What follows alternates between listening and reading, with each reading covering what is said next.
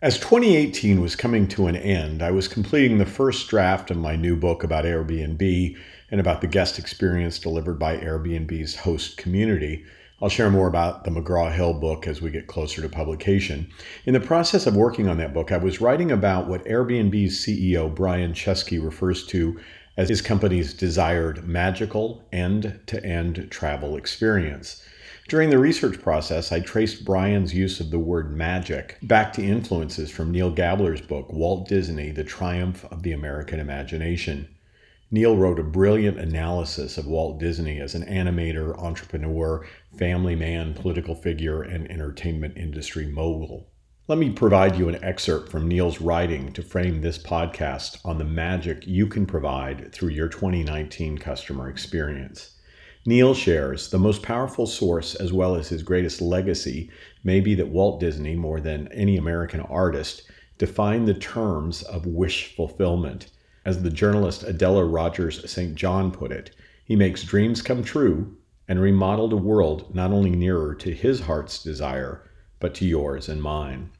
Let's hold the concepts of wish fulfillment, making dreams come true, and remodeling a world nearer to what your customers desire, and pull back to a broader discussion of magic. When I was a young consultant and speaker, I studied and performed magic as part of my keynote presentations. My claim to fame was a joint performance with my daughter for her first grade classmates. For me, when magic is well performed, audience members experience wonderment.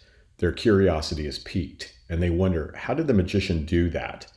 The same can be said when it comes to the magic of well-crafted customer experiences.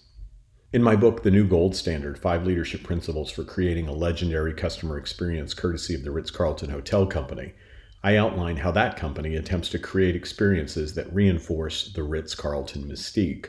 Of course, mystique refers to a mystery and allure, and in the case of the Ritz-Carlton, that mystique manifests when a guest wonders, how did they know I wanted that? Or how did they determine that was my preference? Looping back to Neil Garber's description of Walt Disney and applying it to the customer experience you'll provide in 2019, why not strive to be magical? What would it take for you to not only address your customers' needs, but also fulfill their wishes?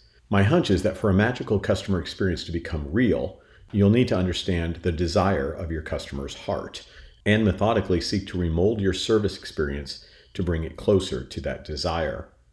While all of this may sound like I'm asking you to sprinkle pixie dust onto your business, that couldn't be farther from the truth.